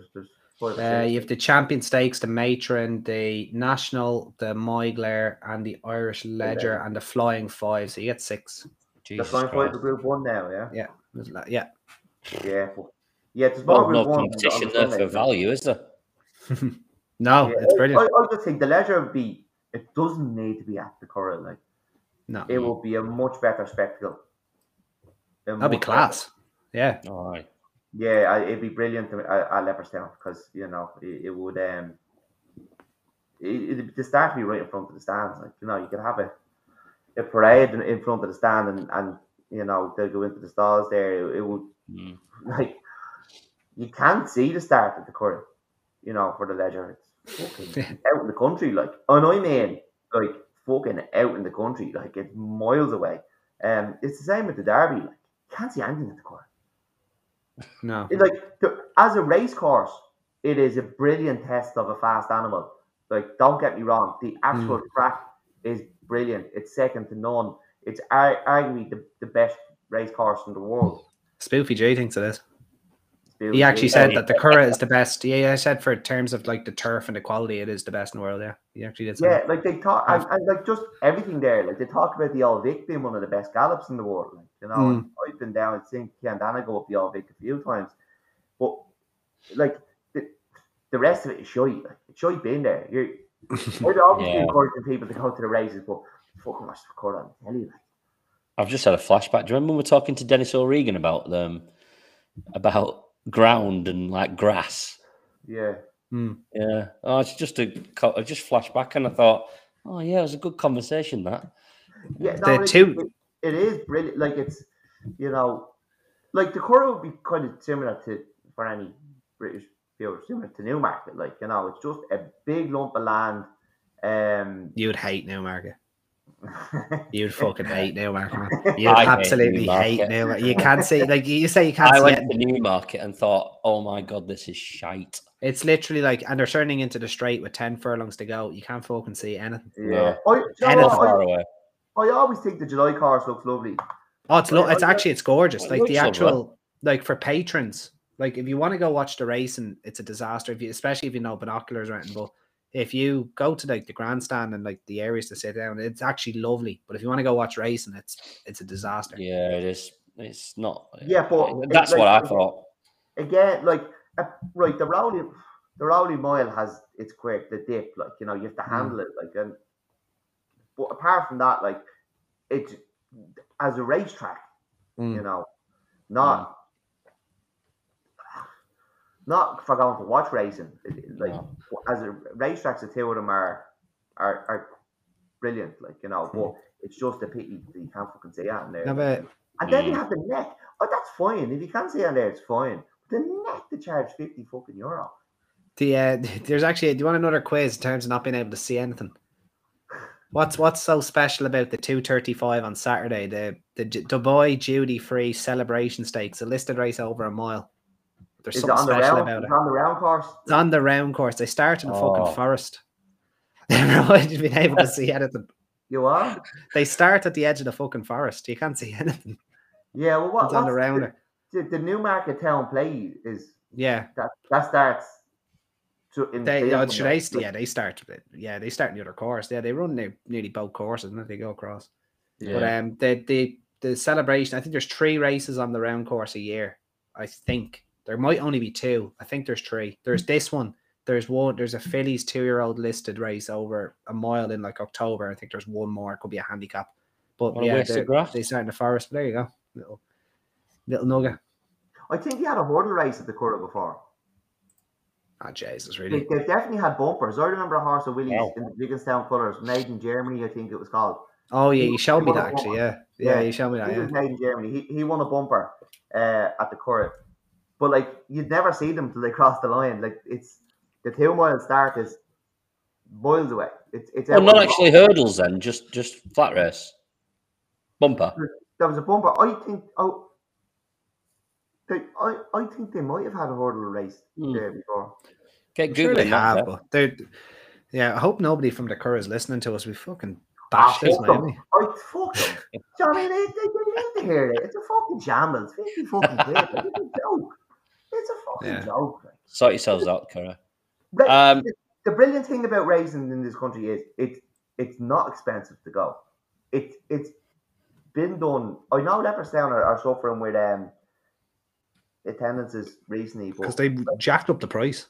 Yeah, but like summer racing in Ireland it's more about the festivals and stuff. It's about the summer track. It's about the country tracks. Like, you know, I suppose but the Curragh you should be getting people there on Derby Day. Like, you know, you should be filling that place on Derby Day. Yeah, it should be sold out. If you do it this year, people might buy tickets next year, but there'll be nobody there. You know, you do it but the skill, just give out the free tickets. Like, you know, it's to stand in the field. Like, you have to pay for everything once you're in there. With the way things are going, like the cost of living crisis, fuel and everything, just fucking give away. Get people there, give them a day out. They'll spend money once they're in there. Like, you know, get a smile on the face. What are you fucking paying for? What are you actually paying €50 for to walk through the gate and see nothing? Nothing. Literally nothing. Whiz by it at the line, you'll see absolutely nothing. Like, even some plastic railing, that's what we're paying for. Even the straight mile at the Curragh is not a straight mile, it's a dog leg. Like, you can't see them. You can't see anything, you know. Anyway. Maybe could go on all night. Giving out. We'll give out about the Curragh for the night. Yeah, that's actually, I think that's a pod well spent, though. Need to be said. Of course it does. They won't care, though. They won't care. Bollocks now. Well, let's have a look at this Pretty Polly next. I'm really excited because mainly we get to see La Petite Coco, hopefully, return here. Very excited. I mean, I was saying to Anna before we came on her deck that, I mean, this horse was mentioned probably more than many last year, mainly by yourself and Andrew. Are you excited to see her again, Deck? Who's this? The Petite Coco? Petite Coco, yeah. Petite Coco, yeah. Yeah, well, it's well, Andy's the chairman of the Paddy Toomey fan club. Yeah, that'd be me, yeah. Although he's been cheating on him with Mick O'Callaghan a lot lately. He's been doing the dirty on Paddy. Yeah, look, she could potentially be an arc horse this year, couldn't she? Like she held off Love in the Blanford Stakes. I do think she needs to improve. She's definitely on the right way. But there's so much potential there. She is very, very exciting. Do you think she's better over 10 or 12, Andy? I think especially as she gets a year stronger, I'd be more comfortable with her over 12. Yeah, I think 12 as well. But look, this is, if they all stay in, this is a really, really good race. They're not all on to run, are they? I'd say the top 3 in the betting will run. I'd say above the curve. Runs, eh? Yeah, I do. I don't see why they wouldn't run her. I don't. Where else would you go with her? You're not going to run the Sussex against Baid. I don't think Purple Play goes. I don't think Purple Play will go. I think My Astra will probably between Purple Play and My Astra, they're the same yard, aren't they? Yeah. And Purple Play recently won in France. Yeah, over a mile. Yeah, so I'd say be Le Petit Coco, above the curve, Dreamloper, My Astra. I think they'll all run. Yeah. Concert Hall, I wouldn't run her, but if they're running Tuesday in the Derby, I imagine they probably will. I don't see why they wouldn't run her. Anyway, sorry, Dak. No, I feel. Sorry, Concert Hall running her here. What? Andy, actually, you talk about Concert Hall with it because I don't know what. Yeah, she's hard. She's hard. I don't know. I don't know where her trip is. I don't know where her ground is. She ran quite well in the Oaks. She won on her only start over this trip. That was the Navan or Nace, was it? Navan. Nice. Oh no, it was Navan, yeah. I thought she shaped that Epsom like she wanted for. I don't know what trip she wants. I don't know what to think about this horse. Above the curve, I really like. She's a Group 1 winner in France. She looks like she could be top class. She has to go and prove it now, but she does look like she's going to be a top class filly. Hopefully she is. Dreamloper, she's also a Group 1 winner in France. She's never gone this far, but I don't think she's going to have a problem with it. Purple Pay was 6th in the Irish Guineas. And she's won a Group 2 at Chantilly since. I don't know who I'd be siding with. Possibly above the curve. History's in here. I look. I didn't see much of Ascot. I thought I was a bit disappointed. Well, I was disappointed with the result of History because I was quite keen on her. I thought, stepping up to the 1.5 miles, it was going to bring out all sorts of improvement. I was really, really keen on her for that race. So I was disappointed. What? You any thoughts on History, Andy? I don't think she got home in the Ribblesdale. What Magical Lagoon was just a more experienced horse. She was probably the second best horse in the race, but she really put her neck down, and that enhanced Concert Hall's reputation because Concert Hall edged her out in that race over 10 that you mentioned earlier. But the funny thing is, Magical Lagoon, all she did was stay. Like, she eyeballed the Haggis filly, and she just did not want to lose. And she did the same to Concert Hall, which made me think, well, Magical Lagoon kept battling, which made me think, or made on the eye, it looked like the Concert Hall was at her absolute limit over 10. And maybe she wasn't, because maybe the one horse that she beat was just really, really tough and just wouldn't give in. And that just further complicates the the complicated case of Concert Hall. Like, God, no, like she's look, no doubt she's talented, but what the hell? Like, she's still in the could be anything bracket for me. Like, she still could be a Group 1 filly. Where I know. Where do you just run her in every race? That I don't know. I would honestly, if she was mine, I would run her in the race. I could even drop her back to a mile, because the Irish Guineas form is clearly good. It's clearly very, very strong. But Tuesday, I know Tuesday did a different trip, but you did mention Purple Play, who was 6th winning a Group 2. It's a good race. So I would actually run her in the race that Santa Barbara won last year in America, that real quick ground over the mile. Just get her on the ground just get her on lightning quick ground, and you'll see a £10 better filly. you come back to a mile. I'd just go anywhere where the ground's quick. I'd campaign her. What I'd do if I was lucky enough to have a say in those horses, I'd get her out to America. I'd get her over a mile or over 10 on that rattling quick ground, and you'd see a £10 better filly. That's what I'd do. But you wouldn't worry. No, you wouldn't worry about the trip at all. Wouldn't matter to me. I think what she needs is quick ground, and I don't think she did run okay in the Oaks though. She did. She absolutely did. But her family suggests quick ground. I would just give it. I'd give it a go. I think they haven't gotten anywhere near the bottom of her. Yeah, I just, she's a real head scratcher. Yeah, you're above the curve then, Deck. Oh, look, I think above the curve could be a really, really, really top class filly. Yeah. Cheers, Deck. Andy, what do you make of this one? This race hurt my head a bit, because obviously, as you said, I was a huge fan of La Petite Coco last year. I thought she would win a Group 1. I know I said at the top of the show that she picked up some issues, and she hasn't been seen since. But she's taken on some, like, a very, very, in my opinion, special bunch of 3-year-old fillies. I think these could be the best 3-year-old fillies that we've seen in quite some time, and we've been treated to some good crops over the last couple of years. But we've above the curve here. Away from this race, we've Emily Upjohn, we have Tuesday, even Concert Hall, Homeless Songs, and Spiral. I haven't even mentioned Cachet, who won the Newmarket Guineas. Like, it's absolutely loaded division, in my opinion. Yeah, it's jam-packed over every trip. Jam-packed. And I just think that the weight for age, and on our first start of the season, I just cannot, and at this trip, I just cannot see La Petite Coco holding off the 3-year-olds. I really can't. And it starts with Concert Hall. No, it doesn't start with Concert Hall. That's a complete lie. It starts with Above the Curve. Obviously a Group 1 winner last time out in France. My worry for her is she is a very big filly.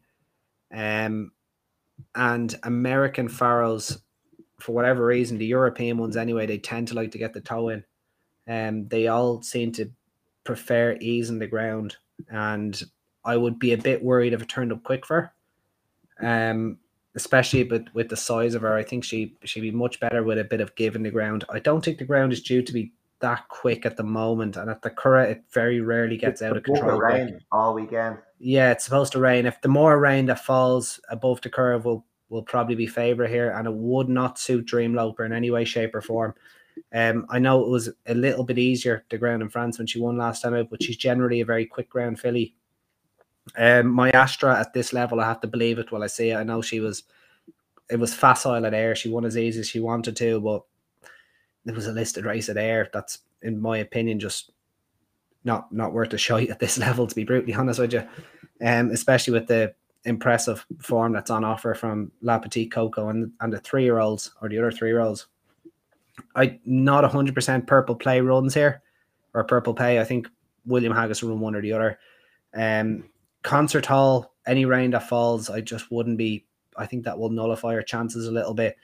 As I said there, just get her on quick ground. I think she's very versatile. She's very talented. She's probably a little bit below the best of the 3-year-old fillies, but if you put her in one or two other generations, for example, maybe you put her in her mother's generation, she'd probably be the best of them.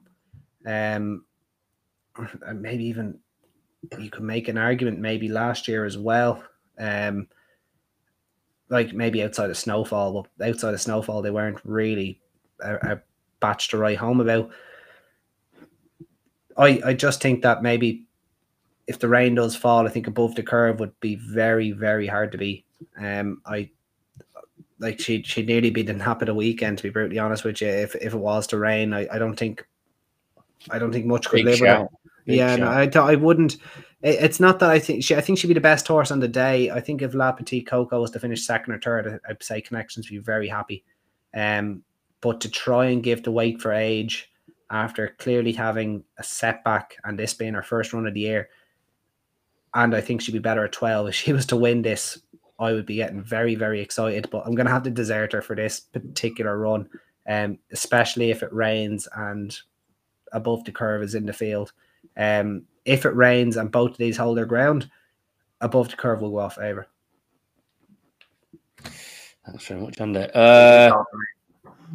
Yeah, if it rains, yeah. But Above the Curve, like if you're getting 7-2 right now, just take it, because she'll be probably a point and a half shorter than that. She's got to give.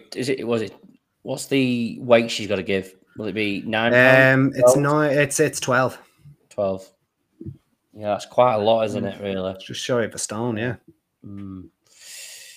All right, thanks very much, boys. The last one we're going to look at tonight is the one Declan known by Declan always calls it the Pitman's Derby, and I've started calling it myself. It is the Northumberland. Why are you not running this fucking thing on the hurdle track? Like, because then Trushan be a non-runner. Yeah. Oh, yeah, that's true.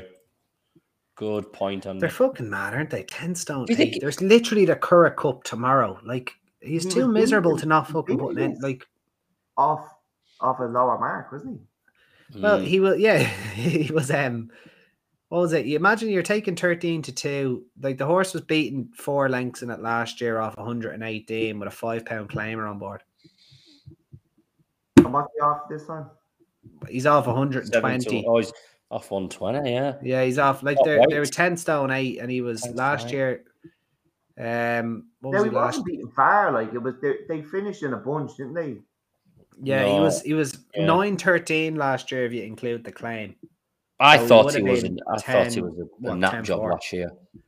He would have been 10-4 last year minus the claim, 9-13. So he has to, like, he's effectively carrying 7 pounds more, 8 pounds more. Like, it's a big ask, I think. Like, is it just me, or is this just another all-weather race now? Like, it used to be a big race.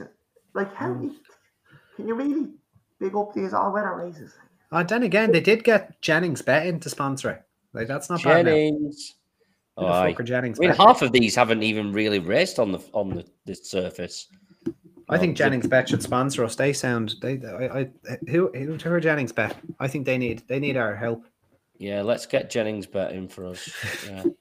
If Jennings Bet, if you're watching, sponsor us now.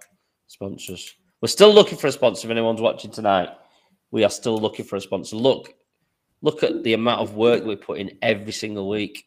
Every single week. We're just looking for that little bit of a push. And if you're watching now, if you're not subscribed, get subscribing to our YouTube channel. Obviously, if you're watching on Twitter, switch over to our Facebook, switch over to our YouTube, get commenting, get in the comments. There's loads of comments tonight.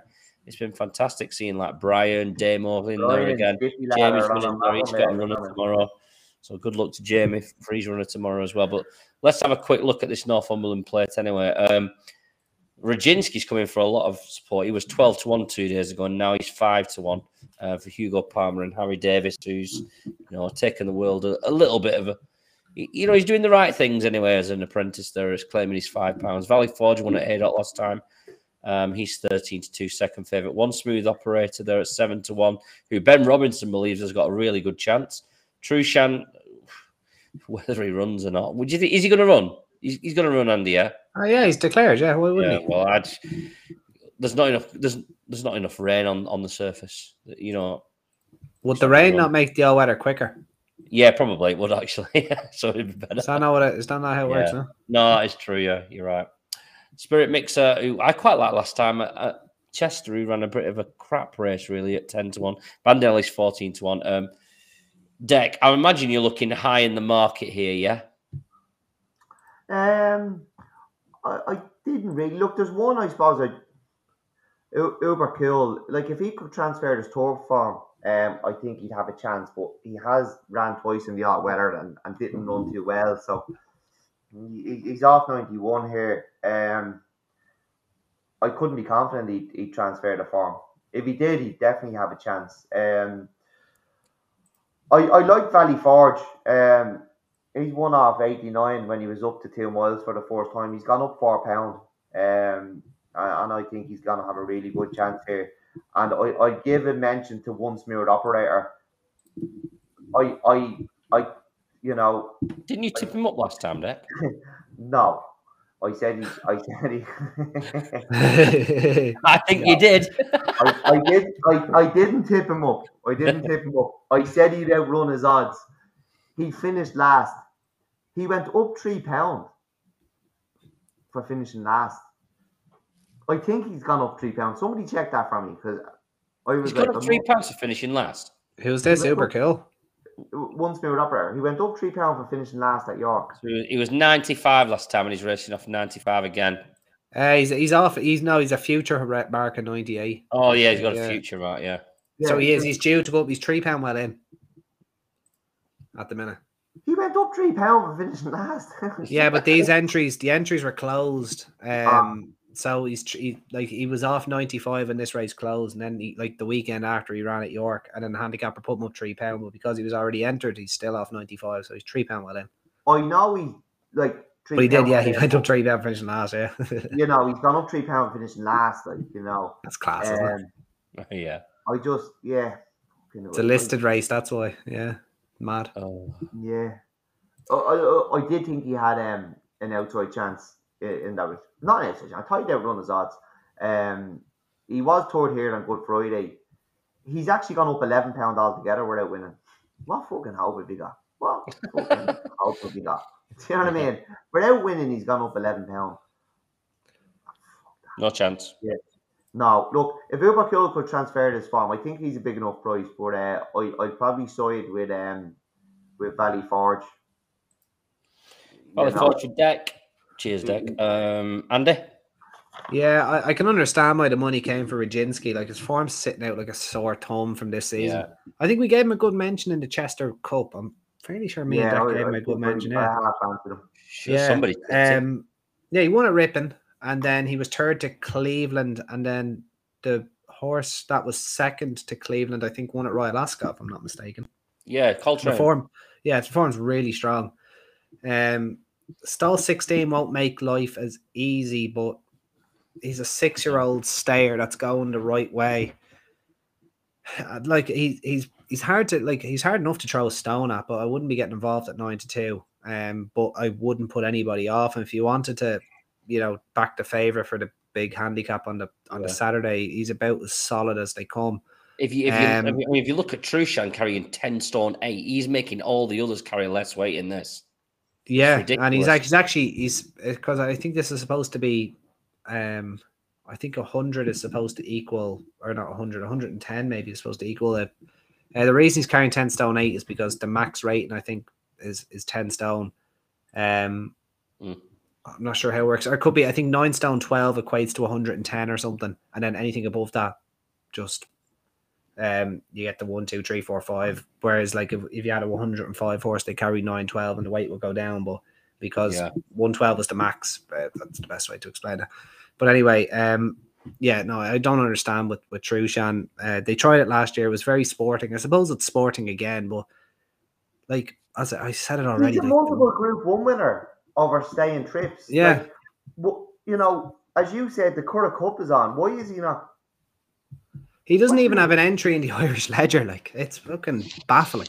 It makes absolute. I don't know, like, especially if you have a horse that is very ground dependent. If he's ground dependent, you need to enter him in absolutely everything. Everything. Get him over you to need France. To give them.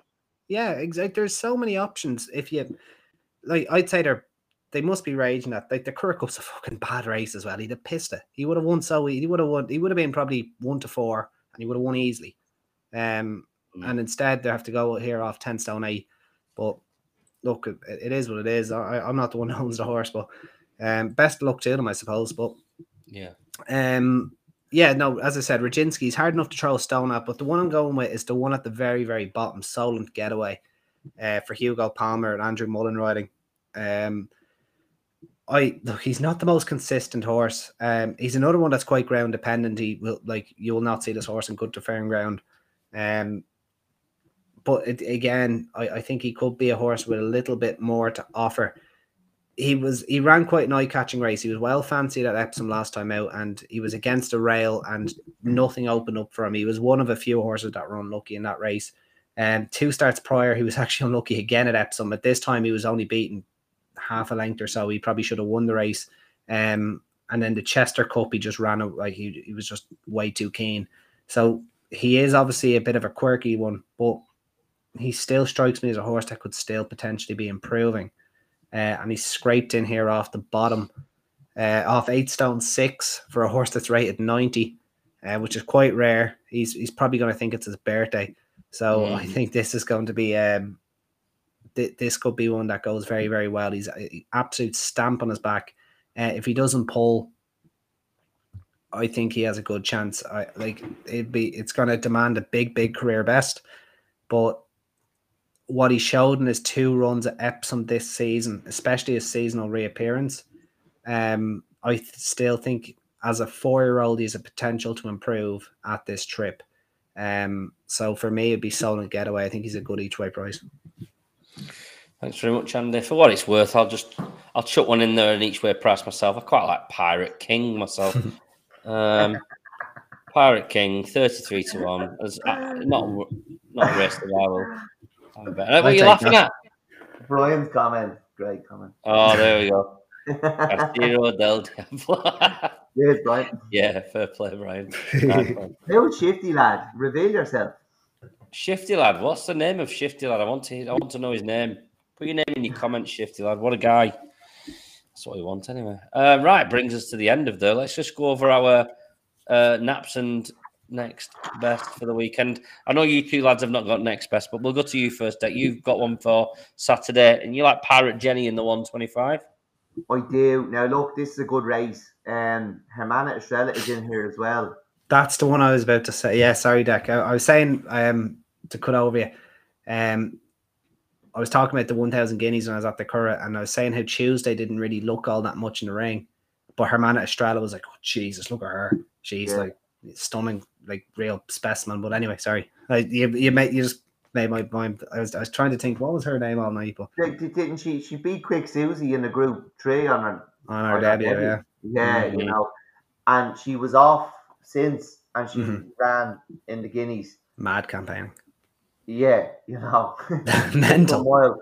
Coming back to 6 here, I think she's, you know, I'm not even thinking about more. She's a big, big danger, but I do really like Pirate Jenny. Now, she was touched off by Geocentric, our stablemate, the last day, and she, you know, Power Under Me is in here, who's also a stablemate.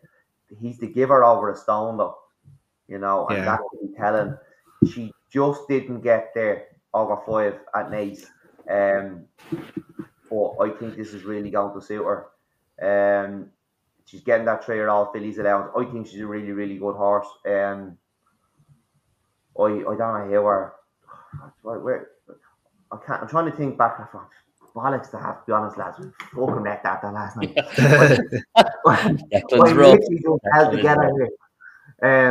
I can't remember why she went into the notebook, but she's in there anyway. It was farm. It was her first race. The farm. I can't remember who it was. But anyway, she's short enough price. Hermana Estrella is definitely the big danger, but I'm not sure about her. She was off a long time, then ran over the mile, coming back to 6. All that way she's getting off Power Under Me, you know, that's going to be telling. And I think this is a really, really good filly. I think the 6 is really going to suit her. She just needed another yard of that 5 furlong, so the 6 will really help her. Cheers, Deck. Yeah, like Pirate Jenny myself, I had a little tipple on her as soon as you sent it through. Andy? Yeah, I was struggling to find my nap. So Andy's his morning approach. I went with morning approach, yeah. So I think when I got home from the Dominican Republic, I texted you guys this tip at Leopardstown the previous week, I think. Look, her form was really, really strong leading up to her win last week at Leopardstown. She was second, beating the neck over this course, well over a mile, not quite over the mile and one, to Chicago Bear at 25-1 under Nathan Cross. Chicago Bear subsequently won on his next start, and I believe is rated like 90 now or something. And he's looking very progressive.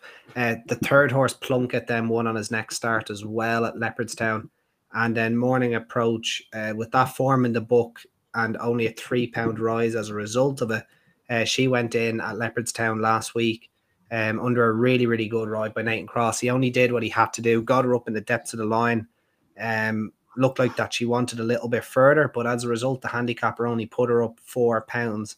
And I still think, not just off the back of her win last time out, but off the back of her second at this course 2 starts ago behind the horses I just mentioned, I think she's still a well-handicapped filly in this grade. Now her general price, I think, is 9-2, 5-1. There is Bet365 going 6s. Yeah, that's right. I still think that there's a lot of scope in this Markov 71. Nathan Cross retaining the ride and his 3 pounds, which will be gone probably by the end of the summer, is absolute gold dust. Yeah. He's nearly as good as his brother. Now the only slight issue is it is a dog. Actually, I think it's a dog leg with the mile and one. Stall 19 isn't ideal, but it's not the end of the world really. So I would be. Sorry, where's this? This the Curragh tomorrow, Friday. Tomorrow night. The mile and one must be on the round course, because the mile. Would it be? Yeah, the mile's the dog leg. That's as far. Because I thought the max field. I don't think I just don't think you can get 24 on the round course. That's why I thought it might be straight. I think it's only a max field of 18 or 20 around the round. But as I said, I think that she won't get the fucking quarter anyway. When that'd be somewhere else. Gas. Very good. So yeah, no, it'll be morning approach for me. I think she's still a well handicapped filly. Look for a next best. If Deck says the rain comes just above the curve, I think she'd be very hard to beat if the rain comes in the Pretty Polly. In that race you just mentioned, Andy, tomorrow night, there's quite a lot of them overturning quite short breaks there, aren't they? It's regular. It's regular enough for that level. Yeah. It's not as if you're, if you're doing that at group level, it's usually a bigger negative at that level. Horses can sometimes as well, they can save a bit for themselves, so you can head back out. It's like it wouldn't bother me. She has been busy, but she's improving and her form's telling you that, and I don't see why there'd be any issues now with this particular run, especially the way she hit the line at Leopardstown. This extra furlong's going to really suit. And I just think she could still be better than the grade, and because you're getting a big field, I think that's why you're not getting a stupid price. Cheers, Andy. If you don't want to wait till Saturday and you want 2 bets for tomorrow, listen to these 2. Or if not, don't listen to them. Or stick them in a Trixie in my one tomorrow. So I didn't do anything for Saturday. We'll go to the next best first for myself, which is Garrowlee Girl, which is running the first at Cartmel tomorrow. Cartmel's back on Friday and Sunday this weekend. I'm hoping to get up there on Sunday myself. But Garrowlee Girl, she was so unlucky last time. Fern O'Brien rode her over fences last time, and the weight cloth fell off her on the home turn, and she would have won, doing handstands anyway, even if the weight cloth stayed on. But she reverts back to hurdles. She's off the same mark. This is an amateur jockey's handicap. On We Go is going to set a pace like he did last time at Cartmel, where he won, but he's going to be a sitting duck for Garrowlee Girl. I think she's going to pick him up late on. So that is 11-4 next best tomorrow. But the Nap runs at Doncaster in 3:20. It's only a 4-runner race, but I was very taken with Rafe Beckett's Star Fortress first time out. Now, Star Fortress, I think it was Windsor where she made a debut. Might be wrong there about that, actually. She chased down a Gosden horse that looked quite special. And to say that is the name of the horse is Special Envoy, who beat her. But she had to do a lot of the dog running herself that day, and I thought she stayed on quite well. That was on softer ground. She looked like she had quite of an action that was maybe more suited to this good or firmer ground, I thought. And the way that the race looks set to, unfold here is that Star Fortress is going to get a very soft leave, because if you look at Royal Scandal's first run, who's the favourite in this race, the horse came from way off the pace and picked up late. Love You Grandpa. What a stupid name for a horse. Love You Grandpa. Yeah, another one that comes from off the pace. Crowkill is another one who's in my tracker for Roger Veron, but I'd like to see that horse over a little bit further. I think Star Fortress is nap material tomorrow. She's 5-2. And that'll be my 2 for tomorrow. So Star Fortress is the nap in the 3:20 at Doncaster, and Garreley Girl in the 1:55 at Cartmel. And that brings us to the end of this week's podcast. Did you any stick earlier when I was having connection issues? No, I didn't actually. One person mentioned Spoofy G's name, but that was because he said, obviously he likes the course at the Curragh. That was it. Yeah, he actually loves the Curragh. Yeah. I'm actually not surprised he does, because he did work for Vincent. So, Kilmore are the reason the Curragh didn't close. Yeah. When it was being redeveloped, they kept it open because of the racetrack. But what's the fucking story? It's like fucking something. It's bitchy stuff, isn't it? Oh, aye. Yeah, it's a bit petty. It's interesting. It's bad. Like it's not like everyone's talking about it now, but he said things about Frankie before. Now he was borderline correct in what he said about Frankie before, about him acting the bollocks and stuff and being overconfident and being the showman that he is. But you can't publicly slate your jockey. No, you can't be doing that. Like it's mental. Apparently, Frankie's manager has said though that nothing's happened behind the scenes. I just think John Gosling's a prick. I think he's always a prick. And I think he's a fucking liar. And he's the worst of the lot. And he never gets called out on it. And he's bitter. He's bitter as fuck. It's bad form. It looks really, really bad. I don't fucking like him at all. He talks absolute sauce. If Tommy's raining and I have to look out the window, he's worse than Nicky Henderson. You know how many rides Frankie's had this year? 87. Riots. Yeah, that's it. For Gosling. I'm not sure if it's just for Gosling. He's had 87 rides in total. Like, Frankie's, nothing lasts forever. Like, I mean, he's in his 50s. He's been absolutely outstanding for, forever. But, there's ways of doing things. And this is really, really bad. And he's just shown what he is, Gosling. This is bad form. I think he's a prick. He won't be coming on the show, I suppose. Do you think they'll just let the dust settle and then maybe an apology comes along a little bit later on? Bollocks what comes along, really. He won't apologise to Frankie. No. You think? No, he won't apologise. Like, it's bad form. He's letting himself down big time. And I'm glad people are starting to see it now. I'm saying it years. He's fucking spoofer. Yeah. And people are starting to see it now. Look, I'm not, as a jockey, he's brilliant. I'm not Frankie's biggest fan, as a person, but it's stupid. It's really, really bad form. It's tough. Yeah, it is bad form. It really is. Right. End of the podcast, boys. Thanks for joining me. Shame Steve couldn't be here, but obviously he's had to go to the hospital. But we will see him next week, hopefully. And I'll see your two faces next week as well. Yes, boys? You won't see me next week, Chris. Are you not here next week? He's a Haydock. Oh, you can come round here if you want at night and we'll do it together. What time is it? Is it not an evening meeting? Oh, yeah, it is. Oh, no, it's afternoon. It's afternoon. That's why I couldn't. You won't make it. There's a free bar. Chris, I have a free bar all day. Yeah, you won't be there. No way. No way. Maybe Friday I'll be feeling like this again. And anyway, enjoy the best track in the northwest of England. Anyway. Oh, it's the Eclipse next week, isn't it? You are? Yeah, it's the Eclipse next week. Yeah. that's going to be an absolute. That could be a proper race now. We should nearly Yeah. start previewing that now. Holy J! Like you're going to have what Alan Kerr, Bay Bridge.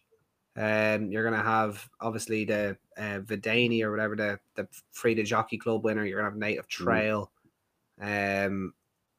Hopefully one of the 3-year-old fillies runs, probably won't though. Yeah, look, even if you get those 4, you're gonna have a good race. Like, oh yes, maybe Mishriff will show up 72% fit like last year. You never know. Brian's giving you a bit of stick there in the comments, Andy. What start? Draw wide the crew. Go. You were saying you went on the round course. So where's the 17? What race is that? No, he's talking about the Irish Derby, is he? Yes. No, it was one of your tips, not No, one of your tips. Yeah, but it's not on the round course. Not on the round course, yeah. Yeah, so it doesn't matter. Right. Brian's been a laugh tonight. Thanks very much. There's more than one bend. Tonight. Over the 1.5 miles, there's more than one bend as well. So yeah. Thanks very much to everyone who's joined us tonight. It's been a pleasure. Nice little chat there, boys. Declan's connection issues were resolved after he went inside, so that's good. And it was too warm. Yeah, it was 2-1. We'll see you all again next week, though. Yeah, very good. Take care, boys. I'll jump on next week from. Yes. Wherever I am. I'd love to see you jump on from Haydock. Is Haydock a place or is it a race course? Yes, it's in Newton Le Willows. Is there anything to do in Haydock? Not particularly. You could go to Ashton, which is nearby, which is in Wigan, which is a nice little night out. Because if that's a day meeting, and I've been tanked up. Yeah, just go round to Ashton nearby. You'll be all right there. Nice and cheap. Yeah. All right, buddy. Right, we'll see you both again next week. Bye, bye. Bye-bye.